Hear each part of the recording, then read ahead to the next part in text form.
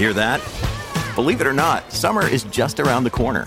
Luckily, Armor All, America's most trusted auto appearance brand, has what your car needs to get that perfect summer shine. Plus, now through May 31st, we'll give you $5 for every $20 you spend on Armor All products. That means car wash pods, protectant, tire shine, you name it. Find out how to get your $5 rebate at armorall.com. Armor All, less work, more clean. Terms apply.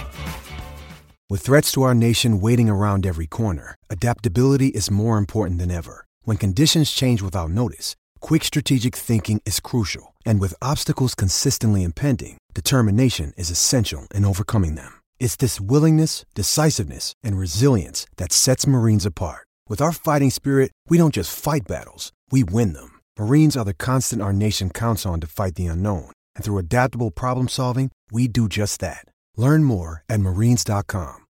When you need mealtime inspiration, it's worth shopping Kroger, where you'll find over 30,000 mouth-watering choices that excite your inner foodie. And no matter what tasty choice you make, you'll enjoy our everyday low prices, plus extra ways to save, like digital coupons worth over $600 each week. You can also save up to $1 off per gallon at the pump with fuel points. More savings and more inspiring flavors make shopping Kroger worth it every time. Kroger, fresh for everyone. Fuel restrictions apply.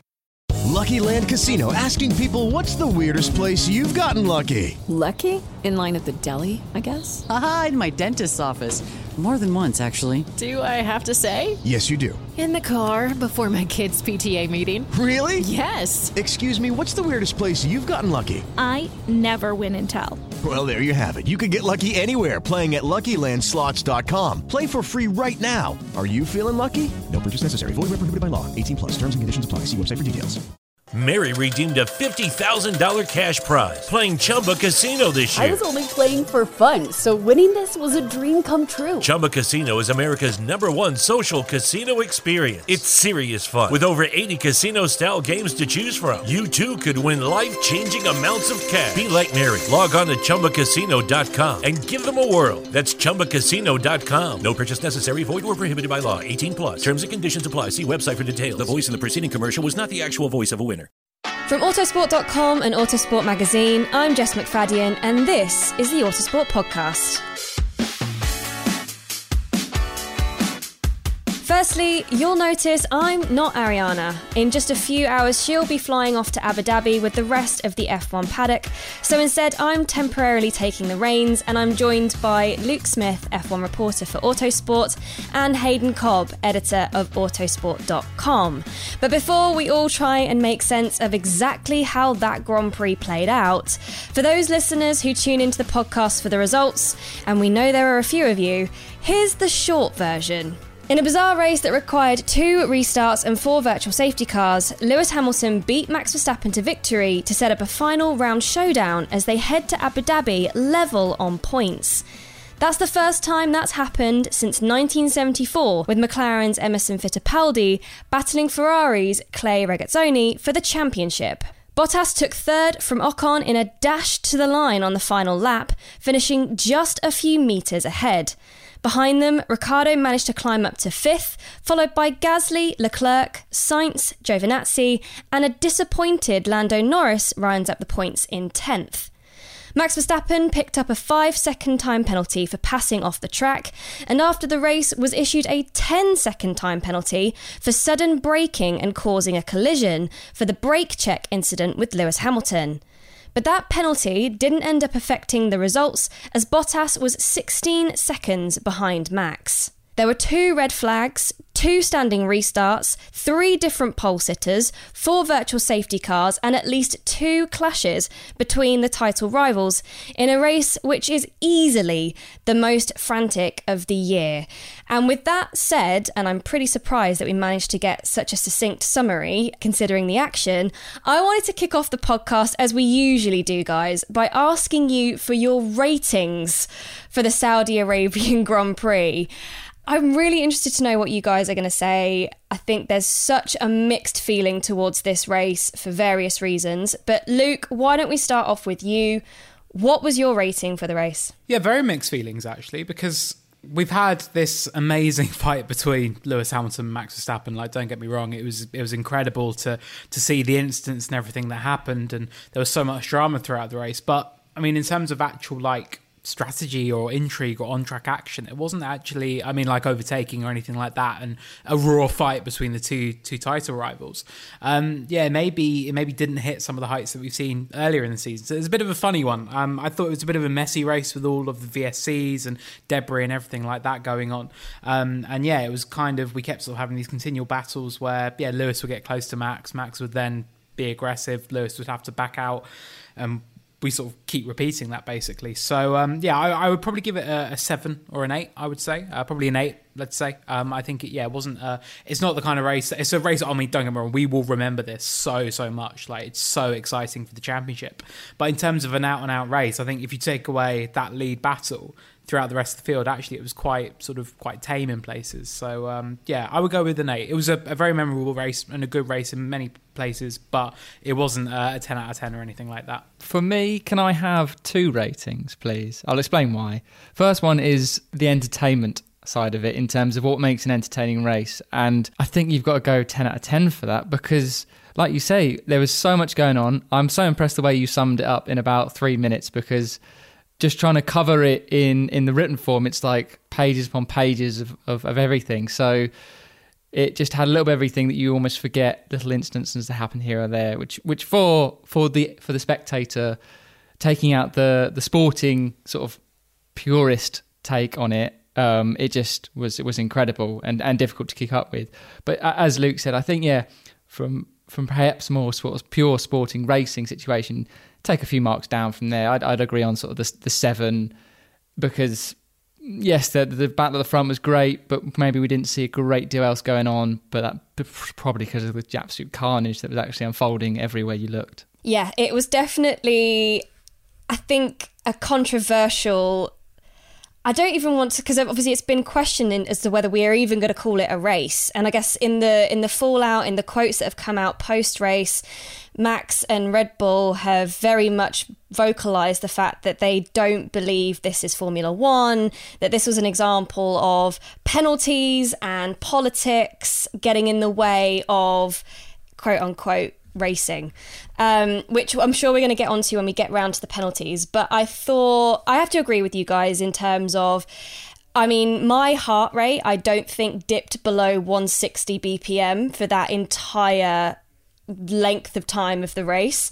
Should maybe see your doctor about that, Jess. I mean, genuinely, I felt like I'd been... Treat this as therapy. This is a safe space for you. It's time to talk over the troubles that we've just witnessed and go from there. I mean, it's been great. I feel like I don't have to go for a run, because I basically did however long we had of some hard cardio, based on the fact that it just never seemed to want to calm down. It just had, every time you thought it couldn't twist anymore, it twisted again, and the momentum just seemed to swing between Lewis and Max throughout. But in order for us to really process and analyse and give the listeners a bit of a viewpoint on exactly what happened out in Saudi Arabia today, I thought we would try and attack this by going through it in chronological order.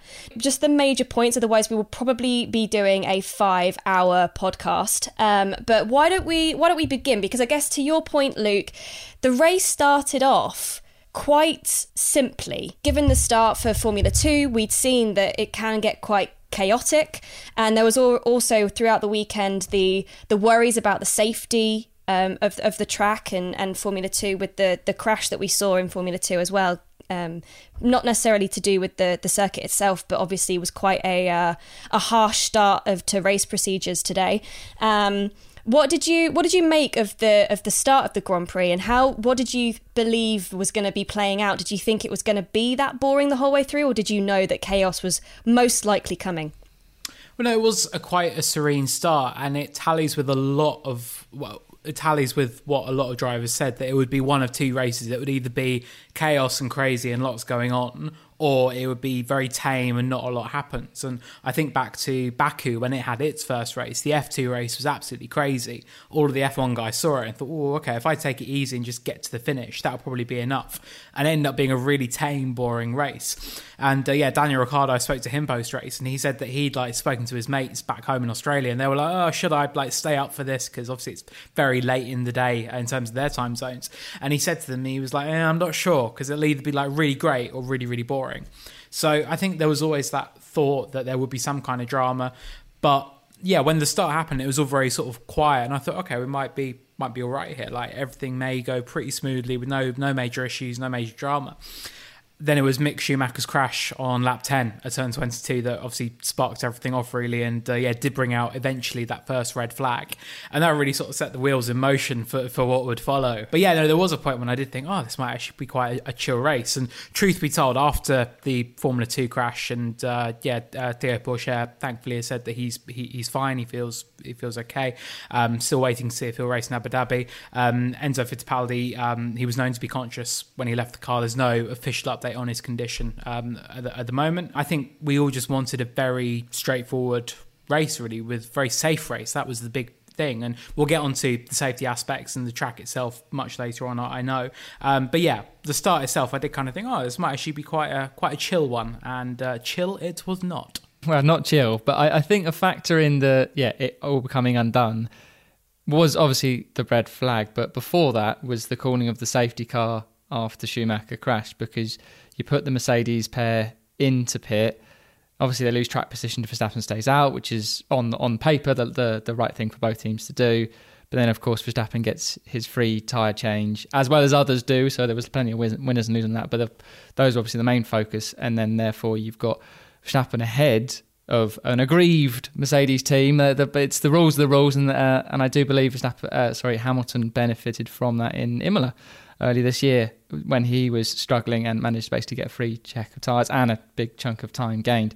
So swings and roundabouts on that, but that's set the wheels in motion for carnage. The safety car to red flag scenario was questioned by Lewis at the time. He very angrily wanted to understand why Massey had decided, Michael Massey that is, had decided to call a red flag. Kind of, I guess, maybe was his grievance to do with the length of time between safety car period and red flag decision, given that we had incidents there before and it seemed to be a slam dunk red flag if anybody came off in turn 22.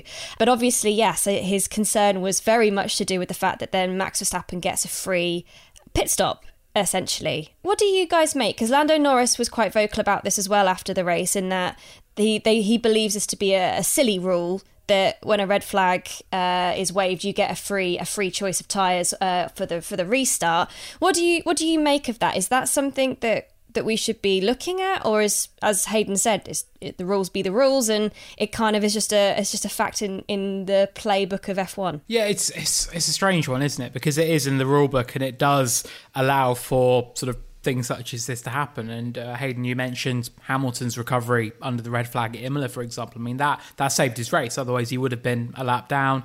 It's happened many times over the years where drivers do just luck in basically to that.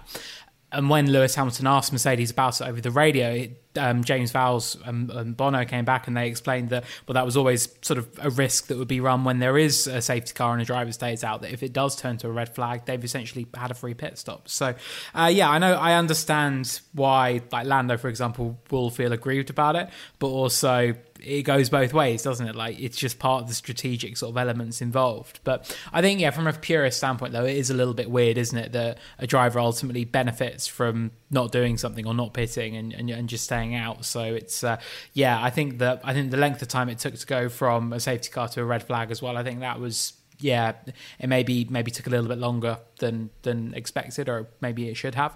But I think that from a purist point of view, maybe that's a rule that does need to be looked at, because it does seem to be the kind of thing where drivers aren't really rewarded for anything much more than just getting a bit lucky. As always with these things, it's always a multiple of factors involved. As you say, the late delay between initially a safety car to red flag to allowing the people to pit stop before the red flag showed.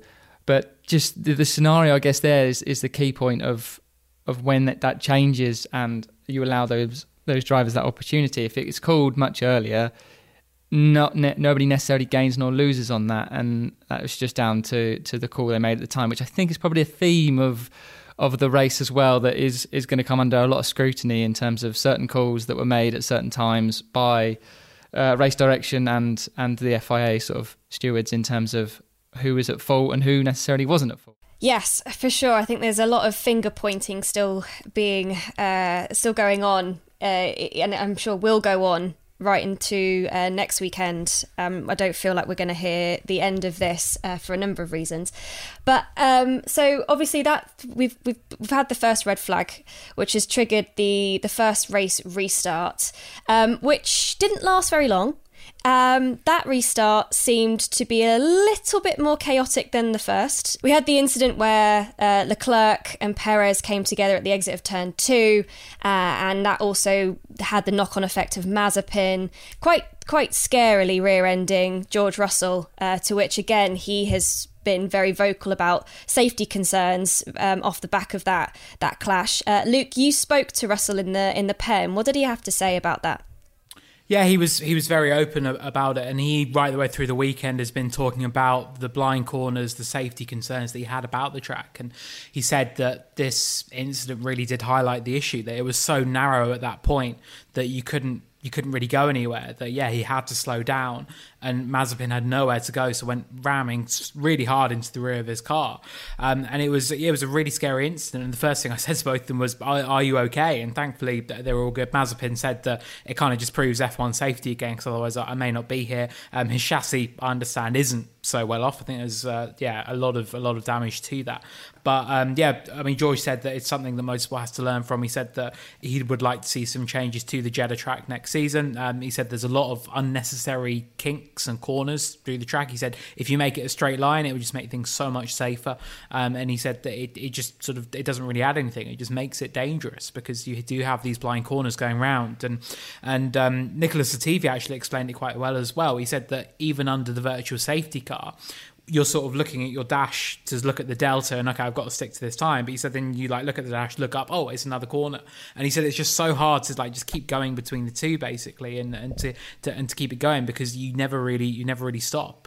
So yeah, I think that is something that I think the organisers do have to look at, and I think it's going to be a conversation that is had with Formula One. Michael Masi seemed quite dismissive of it and we'll get on to Masi later, but in the audio that was supplied to the media, I'll word it like that for a reason. Yeah, he said that, it's just a few tweaks here and there to the track. But I personally think that, there does need to be a sort of a wider reaching look at it, because I think the instance highlighted the problems. I mean, Mazepin said that Checo's car went sideways and it was taking up 75% of the track. So the only place he could go, the other 25%, was literally the rear of George's car. So yeah, a really nasty shunt. Just really thankful and good to see everybody walk away from it. But it just highlighted exactly the kind of issues that we were thinking could happen and ultimately did happen. Yeah, I think even just for people watching at home to try and get a sense of the layout, I guess the closest thing that I could try and glean from just how blind this track is was when the on-screen graphics that were trying to show the distance between Verstappen and Lewis, the graphics had to keep disappearing as Max would go round a kink, and the graphics weren't on screen ever for more than maybe a second or two before they'd have to disappear again because Max disappeared off screen. And if you're talking about the gap at that point between the two drivers was about a second, just over a second, it just goes to show just how blind this track is, and something that, I agree, probably does need a look at, and not just to be kind of swept over under the rug. At the front of that pack, though, was probably the first sign of elbows out at the front, and we saw Max Verstappen cut turn 2 to take the lead, at which point, when the red flag called out, we then got a very interesting scenario to punish that corner cutting from Max Verstappen, which I know everybody is quite eager to talk about, is the deal or no deal between Michael Masi and Red Bull. You just needed Noel Edmonds to turn up, and I think it would have been complete, that scene. It did feel quite strange. Hayden, what did you make of that? Because I was on the live text commentary on autosport.com at the time, for the entire race, but at the time covering this, and I'll be honest with you, I had no idea what was going on, because I honestly had never heard nor seen anything like this. I'm sure Luke will be able to confirm whether that was a normal scenario, as Massey may or may not have mentioned. Yeah, the bartering system to basically with Red Bull to say, do you take third place or drop a position, or do you risk it and go to the stewards like there's some sort of banker that could give them a worse deal or a better deal or no deal at all? It was just very confusing. It's like I know it's going to be a loose and terrible analogy, but it's like a comparison would be going to a football referee and the referee going to the player, right, I can give you a yellow now, or you can risk it and later I might give you a red. No, that's not how it works. With the greatest respect, I do appreciate the let them race mantra, because that is something the drivers have wanted. But there's other times where the referee or the race director has to enforce these rules, and there shouldn't be a bartering process, and they should sort of say, right, these are the rules, stick to them. But because the drivers are now saying that they don't know what the rules are. So I know this isn't on-track stuff, but this is a sort of part and parcel of all of that. So yeah, I don't know if Luke, if you've got anything about Massey or what happened on that situation. When we do have an incident like this happen, in a normal racing situation without a red flag, it will often be that race control will go to a driver or team and say, we suggest you give that position back. And we saw that at the early part of the race. I believe Stroll overtook Russell off track on the opening lap, and the stewards noted it, but then by the time that they came to look at it again, they swapped positions back. So I assume the place was given back, and then they said no investigation necessary. So that is a very normal thing. Obviously the red flag happens, so therefore it kind of removed that opportunity for that suggestion to have been made, let's say. So from that side of it, I do sort of understand where Massey is coming from. The media has not had a chance to talk to Michael Massey tonight after this race, after I think what has probably been one of the most hectic and decision-filled weekends for Formula One in a long time. Instead, we were given a 3-minute audio file in which Massey was asked, I think, 3 or 4 questions. Well, at first he said it wasn't a deal. He said he didn't offer a deal, even though he used the word offer when he was actually talking to Jonathan Wheatley on the pit wall. He said, that is my offer. Clearly, Red Bull, if they thought, okay, Max might be in trouble here, that's why they took it. You would obviously take that, wouldn't you? If it's a choice between where you're going to be first on track, but at risk of a 5-second penalty or whatever, or you start third and you got a chance to be first again, in a few corners' time, which is exactly what Max did. You're every day of the week going to take that. So Max kind of got away with it, basically. It completely changes the whole strategy and everything. There's no... I think, Hayden, the football analogy is perfect. There's no real... You can just do it, try and get away with it, and if you don't, it's that, okay, well, it's no big loss. You're only going to be, in the end, a place behind Lewis for the restart. So yeah, it was very bizarre. I'm very disappointed we didn't have a chance to actually talk to Massey about that and get a full explanation. But the way he worded it was that it was quite a normal thing that was done. It just doesn't look good. It doesn't look good to basically say to a team, well, choose your penalty. What do you want? Do you want to risk it? Do you want to think, okay, we're going to keep track position, keep the lead, but you might get a penalty, or do you just want to accept one now? My understanding is, though, that Mercedes was informed of what Massey was going to suggest to Red Bull. So I don't know. That doesn't suggest there's any sort of reaction from Mercedes about it. Toto Wolff said after the race that he wouldn't want to be a race steward or in Massey's seat, because he said there's going to be 100 decisions in a race and some of them are obviously going to be controversial. Christian Horner was quite punchy post-race. He said today's the kind of day that we really miss Charlie Whiting. I think very punchy. Maybe it is just a colloquialism to use the term offer or deal, maybe, because I also couldn't tell if they were purposefully being very civil over the radio to one another, because they now know that it's broadcast and there's been quite a lot of chat about the Sassy Massey hotline, etc., and whether or not they were doing that for our benefit. But the thing that smacked for me was that he didn't seem to know, or the FIA didn't seem to know, where Ocon was going to line up. And I found Ocon being put on pole extremely weird.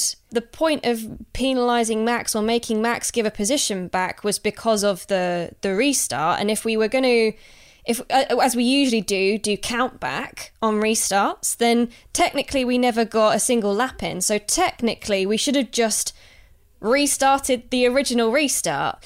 but there didn't seem to be a lot of clarity or understanding as to where Ocon was going to position for that restart, and ended up on pole. Hayden, was it just me? Oh no, trust me, I was trying to figure out where Ocon was meant to be lining up in basically a 3-car grid dynamic, and first place wasn't the place I was going to put him, but I bet he was delighted, to be honest, because he's had absolutely nothing to do with it, but somehow he got into first position for at least a couple of corners. So yes, really, really odd one, but power to Esteban. I'm sure he was delighted with it. Him being in that position then again was a catalyst for then what was to go on in the rest of the race, because by being out of position and being in the way of the two title contenders who were going to go hammer and tongs to get in front of each other because of everything that's just gone before, he basically made a Lewis Hamilton sandwich with Max Verstappen, and obviously then caused the next incident to go ahead, which again, not very long into the restart, we get our next lot of controversy. As we know, Ocon finds himself immediately alongside Hamilton, and Verstappen swerves from the outside line to cut off Ricciardo, and then dives down the inside of both leaders at turn 1, which was quite elbows out, which we like to see. But Luke, what did you make of that turn 1 move by Verstappen? Was that stating his intent? It was mega, actually, and it's kind of the weird thing. Like, Verstappen is going to get a lot of criticism after today for his aggression, but that same aggression led to a brilliant move into turn 1. He absolutely sent it. Squeezed up the inside, and he made quite clear, look, I'm coming through. And managed to get both cars into that corner, which was great. And I was actually halfway through interviewing George Russell in the pen, and he said, "Oh, can we quickly stop so we can watch the restart?" And I was like, "Yeah, sure." Saw Max send it and do that move, and George sort of like slapped his knee and sort of in a not like in a damn way or anything like that, but I think pretty clear where his allegiance will be lying. But hell of a move, basically. So fair play to him. I thought that was a really bold. You got that perfectly summed up there, Jess. Yeah, a real statement from Max that this is what I'm doing. I want to seize this race. If that had been the move that won him the race, fair play. Yeah, for sure. And by the way, we're only on lap 18 at this point, or even lap 17 by this point. That's about an hour and a half into the race, so don't worry. Time-wise, it's all relative.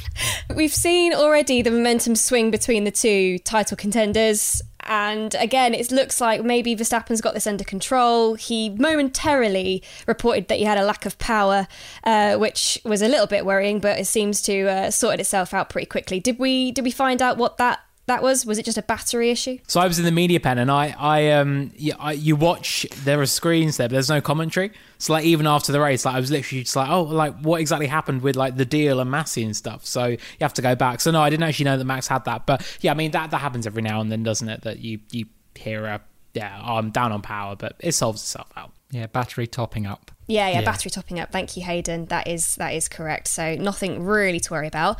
And obviously Hamilton at this point had passed Ocon down the straight. Ocon did say that he knew he wasn't really going to be racing the top two, and so he did say he let them pass, or let Hamilton pass, because he's not racing with them. Saving face, I'm sure. But also lap 23, so just a few laps later, we've got another incident. Tsunoda in the wall after contact with Vettel. And also, I'm guessing you guys also clocked the battle between the two Ferraris that was going on just before the incident. So it was all getting rather punchy back at that section of the track. We obviously then get our first lot of VSC scenarios, where I saw a lot of people complaining that this race was basically just turning into one long VSC period. Again, it did seem to go on for quite a long time. There's a lot of complaints in terms of the condition and safety of the track, again, with debris being everywhere. Alonso was very vocal at the fact that it was the worst conditions that he'd seen the race in, and that he felt like there should be a safety car, if not a red flag, to get rid of that. Again, what was going on there? Why was there not a call to clear that debris, or why was it such an issue at this track? In terms of the VSC taking so long? why a VSC in that scenario and not, say, a full safety car to clear that up? Because it did seem to be quite an issue. It was on the racing line for a lot of it. So I asked Latifi about that after the race, and he said, yeah, it did seem odd that they didn't just do a full safety car just to get it cleared. And by then, the field had sort of spread so much that actually there wasn't much of a gap, because normally, say it's at the start or whatever, and the field is quite bunched. It's quite easy for a marshal to run on, get a bit of debris cleared, and then run back off again. But when the field sort of spreads out a bit, that becomes more and more difficult. So, no, it was... I think that was really sort of the main issue there. But no, I agree. I think it was odd that they didn't go, okay, let's just do a full safety car, get everything cleared as much as possible. Street tracks, it's always tricky. Like, debris is always going to be picked up. It was quite there's quite a few instances. I mean, obviously the Vettel and Kimi as well, that left a lot of debris coming off both of those cars. So I think it was a few factors involved there. But no, I was surprised, and it sounded like the drivers were as well. They didn't just go, look, let's just full safety car it and get everything cleared. The first VSC, you're looking to pick up the first bit of debris and think, that'll clear it, off we go again. And then unfortunately, there's been, then a sequence of 2, 3, maybe even 4, I can't remember now, VSCs in a row to pick up debris. And obviously, as you say, if the marshals and if race control are aware of all the bits of debris around the track, the sensible thing would have been, as you say, because of gaps and bunches, put everyone together under the proper safety car, do it all then, take up 2, 3 laps in a sort of traditional sense, and then get the thing rolling again. It did also strike during the sort of the second start, there was talk of potentially doing a rolling start, which obviously you'd have behind a safety car anyway, which certainly wasn't sort of gone to at all at any point. That was basically the only thing we were missing in the race. You'd only pick those normally in conditions if it's particularly sketchy or dodgy, but whereas obviously dry and full of grip it's not going to necessarily need that. I guess hindsight's a useful thing from that. If they'd known about all the debris in the various spots, then they would have swept it all up in one go. But we'll need to find answers on that one, or have to make answers ourselves, unfortunately. One thing I noticed during these virtual safety car periods was that Hamilton seemed to be reeling in Verstappen. Was that because Verstappen was getting held up in traffic? I think there was at least one scenario where he got stuck behind. Was it Raikkonen? He was questioning why Raikkonen was driving so slowly, but he was accusing that of the safety car as well. Everybody was driving too slowly for Max today. Was there anything to look at? I expected some kind of appeal, to be honest, from Red Bull about that VSC, but nothing untoward there. That was probably where a normal race would have shown the pace difference between the cars. If we didn't have so many stoppages and pit stop strategies would have actually been a thing in this race. Ultimately, Hamilton did have the faster car in a race pace, and it was coming together, coupled with obviously Verstappen going long on those medium tyres, having changed them, and Hamilton having a bit more tyre life to use on the hards as the race progressed. Hamilton got within striking distance and went to strike, and this is where we saw the first coming together of the two leaders or the two front runners.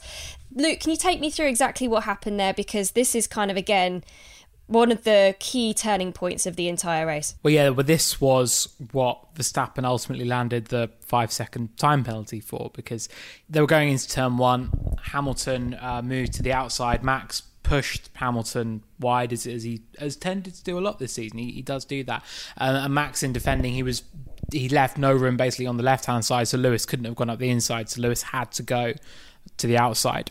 And Verstappen, he pretty much sent it and basically missed the corner. And it meant that both him and Hamilton went off across the runoff area and then rejoined the track at turn 2. But ultimately that was Verstappen leaving the track and gaining a lasting advantage, which is what the stewards would ultimately ping him for.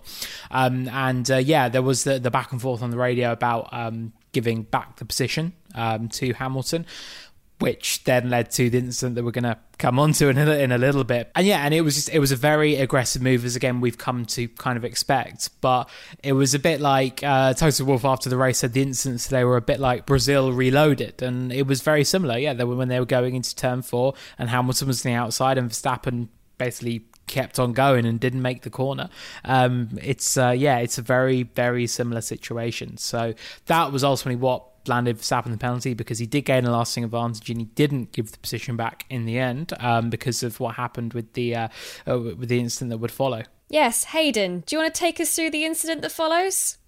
I can try. In my sort of understanding of it, we have a bit of, not bartering, but the talk of giving the place back between FIA Red Bull. Another deal, is that? Potentially, deal or no deal. That's what Verstappen's being told, which again is a bit more of a traditional one in terms of to avoid a penalty, please hand the position back. That's been seen before. Here we go. Which obviously came in start of the season, Bahrain, when he gave the position back very friendly. As this was all going on around the lap, obviously the communication channels from FIA for Mercedes to tell them that was going to happen. There's obviously a few link of chains that it needs to go through Ron Meadows and then to Pete Bonington, the Hamilton's race engineer, and then to Hamilton himself. And by the sounds of it, the communication lines weren't quick enough, which you can't really blame Mercedes or anyone in that situation, but it didn't quite get there in terms of knowing exactly what was going to be happening and perhaps when. And then there's obviously a clearly miscommunication that's put them together there, and we get to a bit of a sticky situation. Ron Meadows seemed very panicked on the phone in the aftermath after Lewis Hamilton shunted into the back of Max Verstappen. But Luke, what did you make? Because a lot of people on Twitter that are kind of in the Max wasn't at fault camp for this scenario in particular said, well, Max left room, he slowed down. Why on earth didn't Hamilton go around him? I mean, why wouldn't Hamilton go around him regardless of whether he knew that Max was giving the position back to him or not? Because, I mean, a gap opened up. Why didn't Hamilton go for the gap? He said in the stewards' briefing afterwards, when he met with them, that he wasn't aware, he hadn't been informed that Verstappen would be giving the place back. So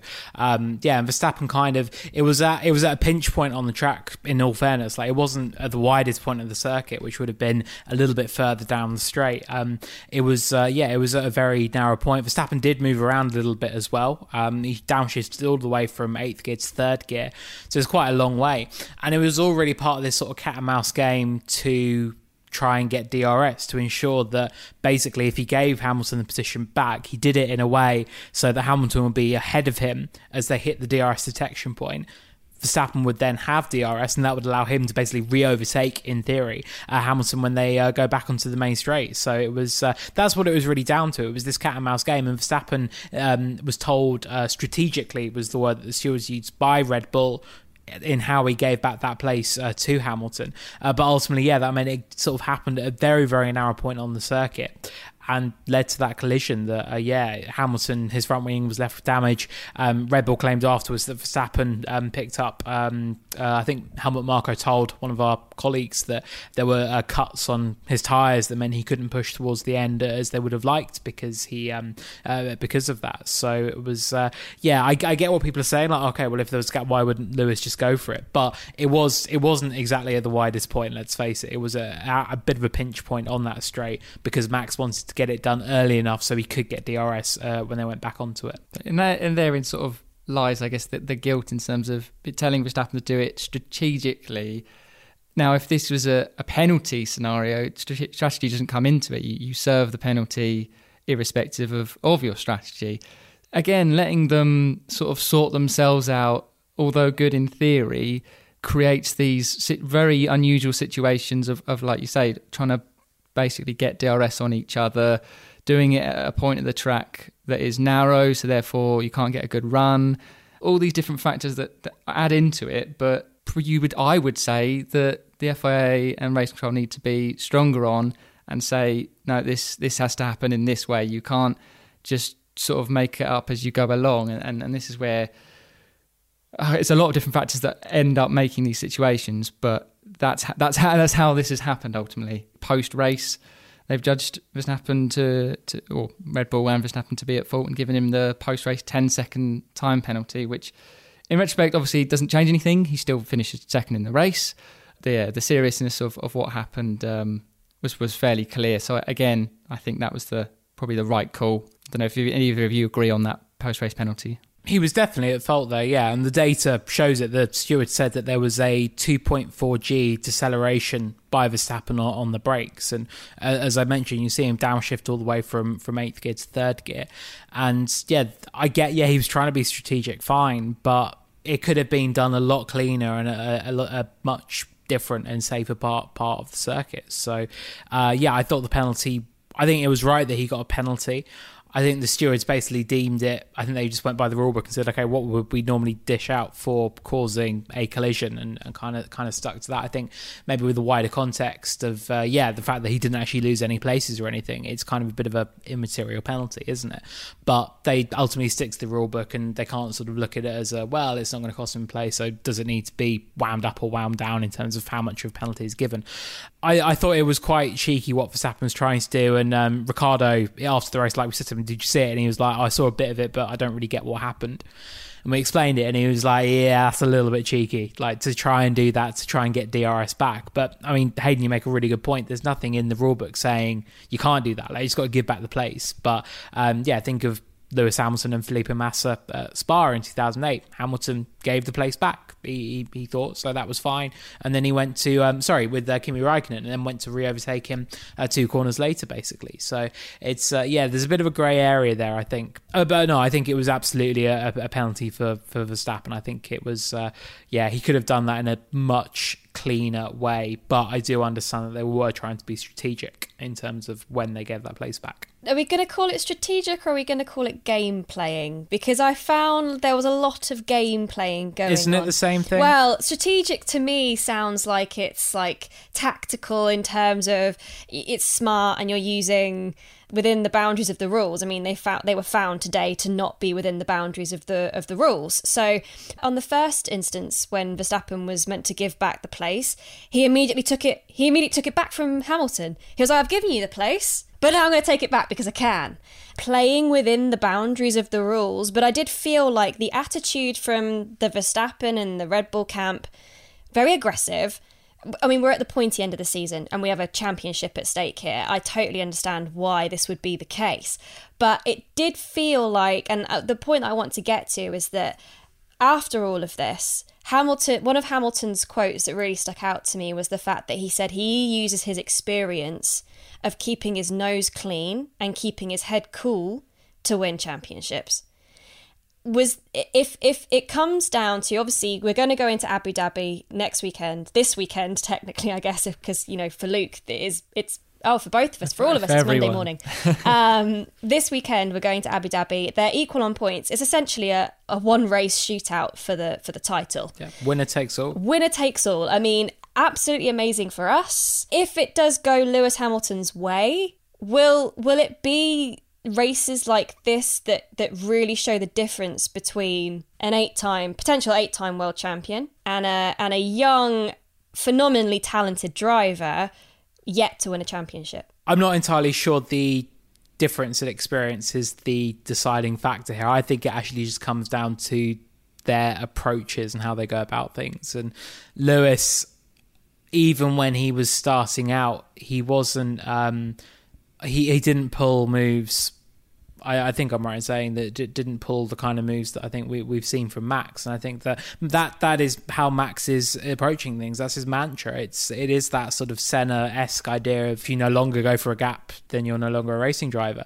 I think that's really what it more comes down to. And Hamilton said after the race that I've raced a lot of guys who are at the very top of their games with lots of different characteristics, and some of them will keep going over the limit. And he was asked, basically, do you mean Max? And he went, yeah, Max was over the limit. And he said that he feels that Max, the rules don't apply to Max in terms of like keeping within the white lines and everything. And he made a couple of references in his post-race interviews to that, keeping it within the white lines. So I think come Abu Dhabi, I think that you'll look at races like, I think particularly Brazil, I think that was a very obvious one. They had their turn 4 saga where they both ran wide. But then the second time Hamilton got side by side with him, he didn't do the same thing. He let Verstappen basically hold the position. He was like, okay, I'm just going to bide my time a little bit longer. I think that it is experience, but I think it's also just the approach as well. It is that Lewis, time and time again this season, has been the person who has been avoiding the collisions, and I'm sure this will set off the Autosport British bias klaxons, but it is true. Max he's been aggressive, and he has really that's his style, and that's the way he's going to go about things, and basically say, look, either you give up the position or neither of us get through this corner. Points that's worked this year. I mean, look at Imola in the early part of the season. I mean, he was very aggressive, but he got the position, and that was key to his race. So I think the experience, I think obviously, yeah, it is a factor, and I think that come Abu Dhabi, I think that's really going to be the test for Verstappen in terms of how do you deal with a final race decider, how do you deal with such a tense situation. But I think that what we saw today in terms of their varying approaches, I think it just comes down to their characteristics and how they do things as drivers, more so than the golfing experience between them. I was going to completely disagree with you, Luke, but now you've made a very good point and a very good case for him. My point on Verstappen and sort of lack of experience was him sort of learning from these and going back to that Bahrain first race example of basically just freeing up the first position and then not being in that position ready to attack straight away, and basically Hamilton got away and was able to win that race.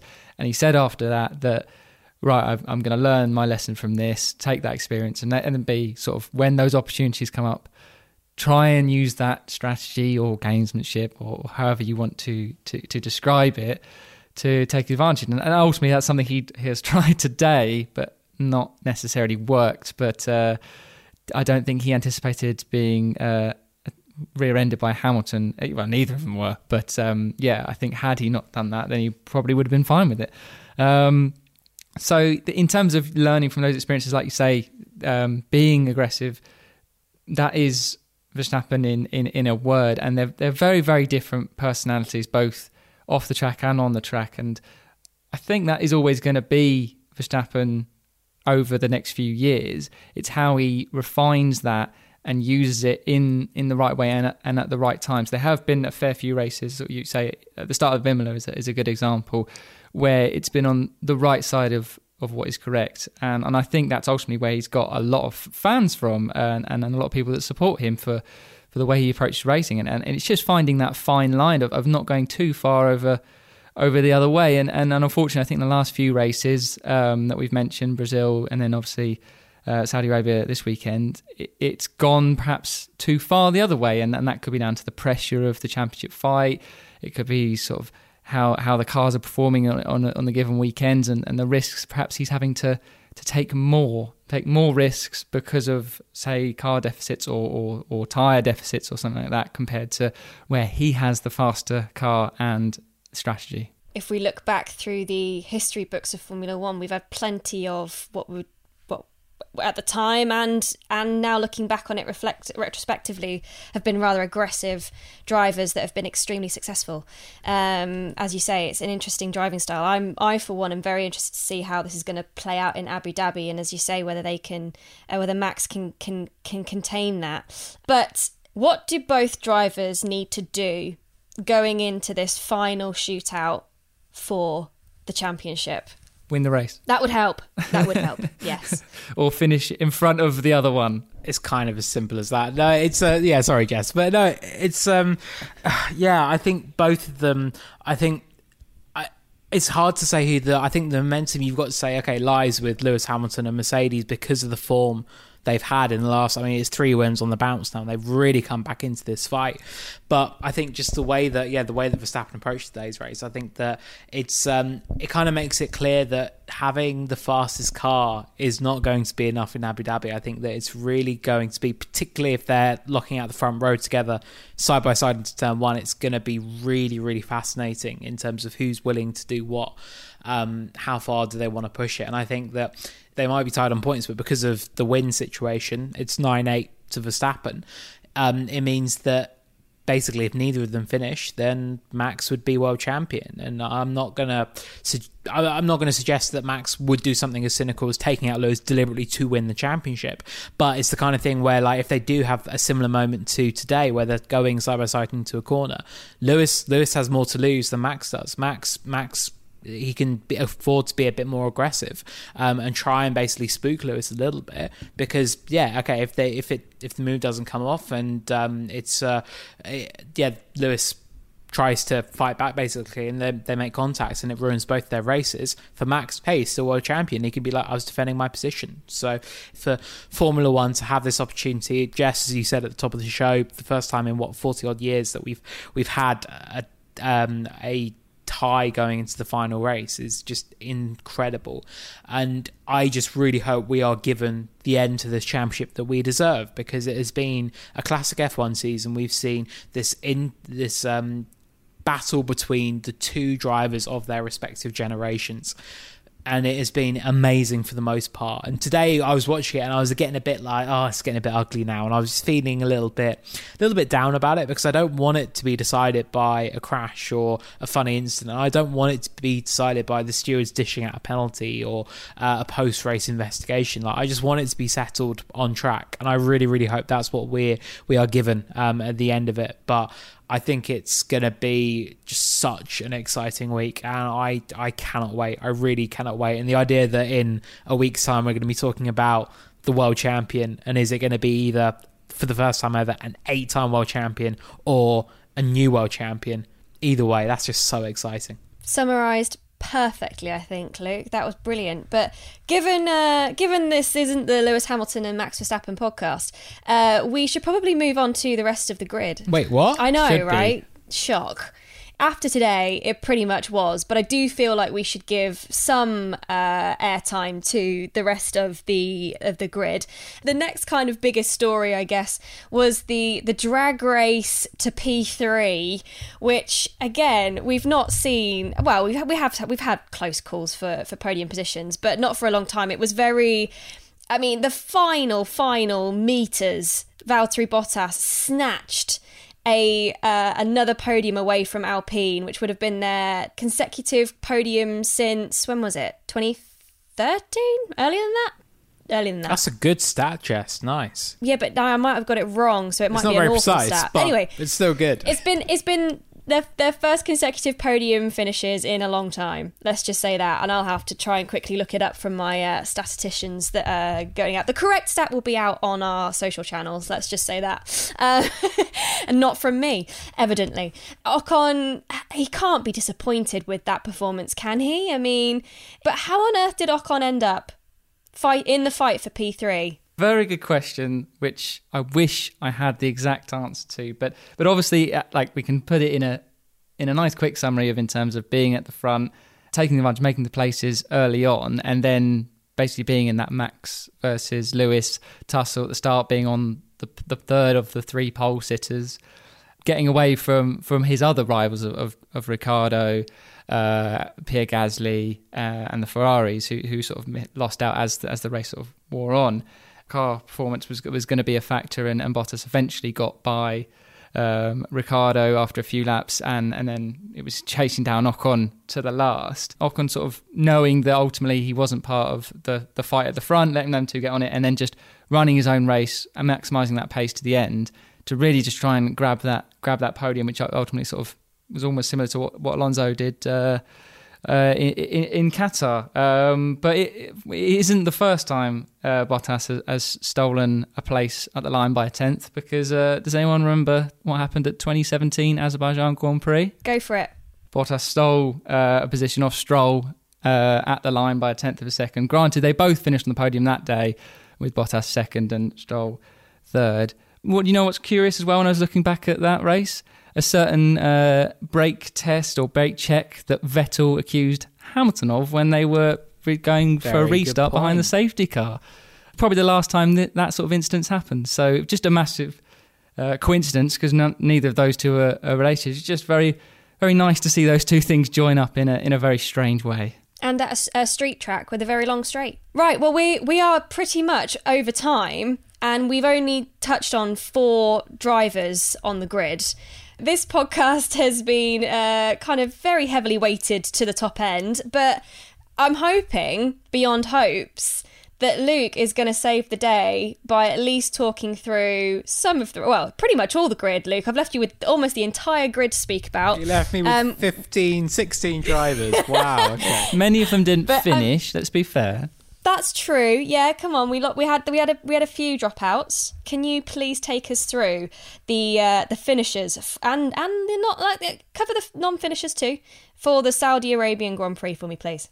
Daniel Ricciardo in 5th place for McLaren, bounced back from a quite difficult qualifying. He was, I think, one of a number of drivers who did benefit from the chaos under the restarts. I mean, Ocon, for example, he was able to get up the order quite a bit. But Ricciardo was exactly the same. In the end, came home a solid 5th for McLaren. Was, I think, the team... that sort of gaggle of midfield cars, it was a lot down to track position, really, and the margins between Ricciardo in 5th all the way back to Carlos Sainz Jr. in 8th place. It was very, very tight. So I think it does show that really track position was king for that. So he came home 5th.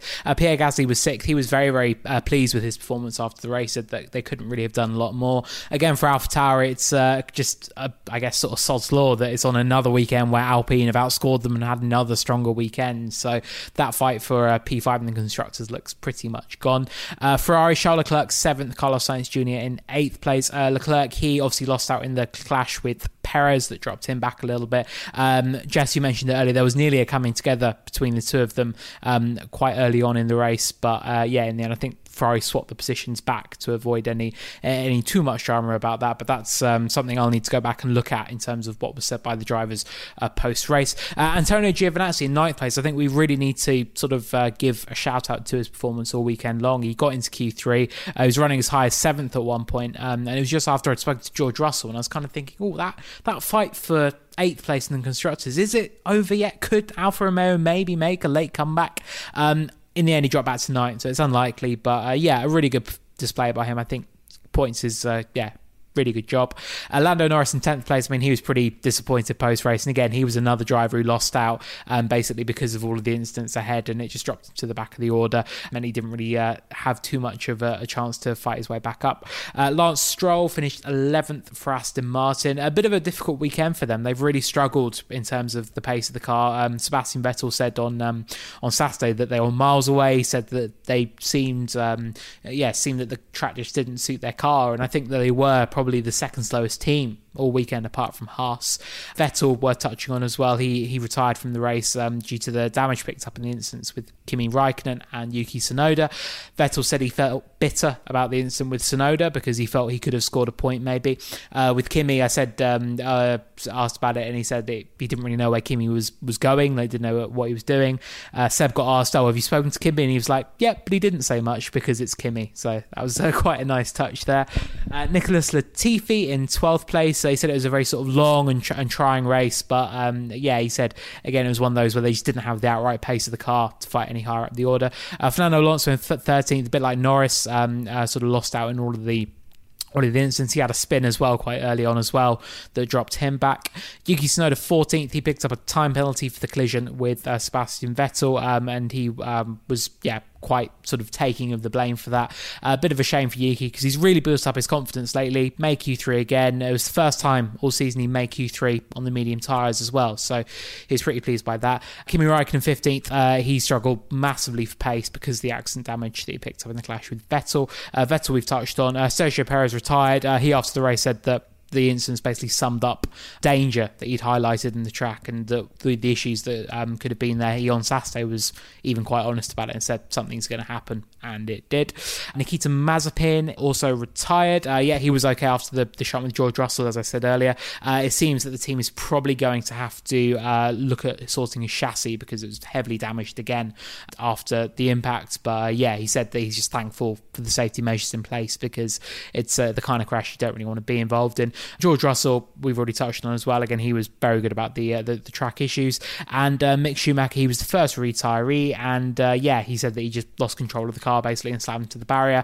Was disappointed because he felt that Haas had been on a pretty good run this weekend. So those are your finishers and non-finishers for the Saudi Arabian Grand Prix. Luke. Wow. Amazing. 10 out of 10. What a summary. It's 4:29 in the morning and it's like...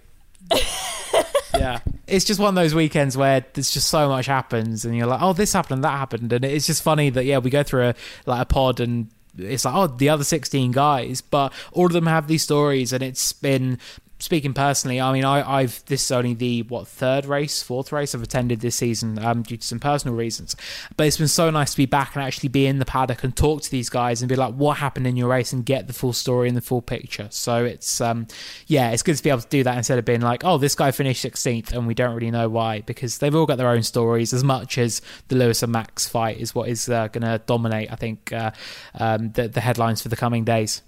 Well, your insight from inside the paddock has definitely given a lot of colour to this podcast, so we thank you for that, Luke, and it's great to have you back out there chasing all these stories down for us. And I guess with that in mind, it probably is time for us to let you go to bed. I'm sure Hayden and I also quite want to go to bed. Yeah, it's like half one for you guys as well. So yeah. I will say, Jess, I have had your other half suggest that we go for a 0.0% beer, but I think I may pass on that with the greatest respect in the world. You go for a 0.0% morning tea. Yeah. Right. I was going to ask you who your driver of the day was. Can you even think about that? Because I was thinking about this before I was about to ask you, and I don't think I could come up with a driver of the day. The fans voted Max. Yeah, curious that the fans voted Verstappen. If I was to pick one, having a bit of time reflection, Ocon probably stands out, as in had a decent race. Obviously was just missed out on that podium. That would have sort of definitely nailed it down, but you can't really fault what he did with the package that he's got, really. I will give it to... I'll give it to Lewis Hamilton, basically, for absolutely pounding those last few laps, getting the fastest lap with a front wing that was completely ruined, basically. So, again, the Autosport British bias klaxon is going off. But no, I thought Lewis drove a bloody good race. And I think that charge at the end to get that fastest lap point in the bag was really, really impressive.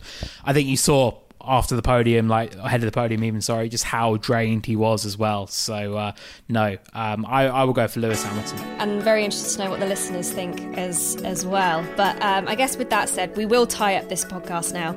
As Luke has mentioned, all of our post-race reaction will be coming online to autosport.com and autosport.com plus. The magazine will be out on Thursday as per usual, so look forward to that, magazine subscribers. We will be going straight into Abu Dhabi weekend. As Luke said, we are all extremely excited, where Ariana will be back for the podcasts next weekend, so make sure you stay tuned for that, where on Sunday we will be crowning, as Luke said, either an 8-time world champion or a brand new Formula One world champion. This season, oh my gosh, this season. And with that, thanks very much for listening. We'll see you next time.